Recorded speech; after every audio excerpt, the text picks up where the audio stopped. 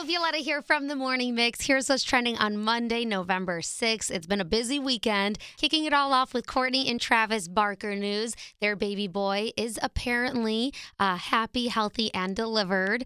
Last week, Travis told everybody that he was planning on, or they were planning on, naming the baby boy Rocky 13 because of a famous guitarist, as well as the best number in the world. Not official, but we'll see if that is what their bouncing baby boy's name ends up being. P. Diddy was on the Jimmy Kimmel Show. When he was there, Jimmy addressed an age-old rumor that I had never heard, but apparently was circulating, that when P. Diddy and J-Lo were together, Jada and Will Smith approached J-Lo and asked her to be in a threesome.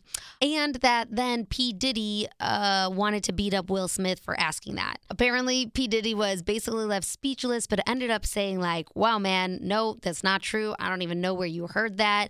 And can we just talk about my new album? Lastly, comedian Nate Bargatze was in town this weekend. 3 sold-out shows at the Chicago Theater. He said he was excited to be back because he actually used to live around here for a short period of time. And when he was here, he also worked here. So he visited Jake Melnick's, where he used to serve back in 2002. He also used to have comedy shows in-house there.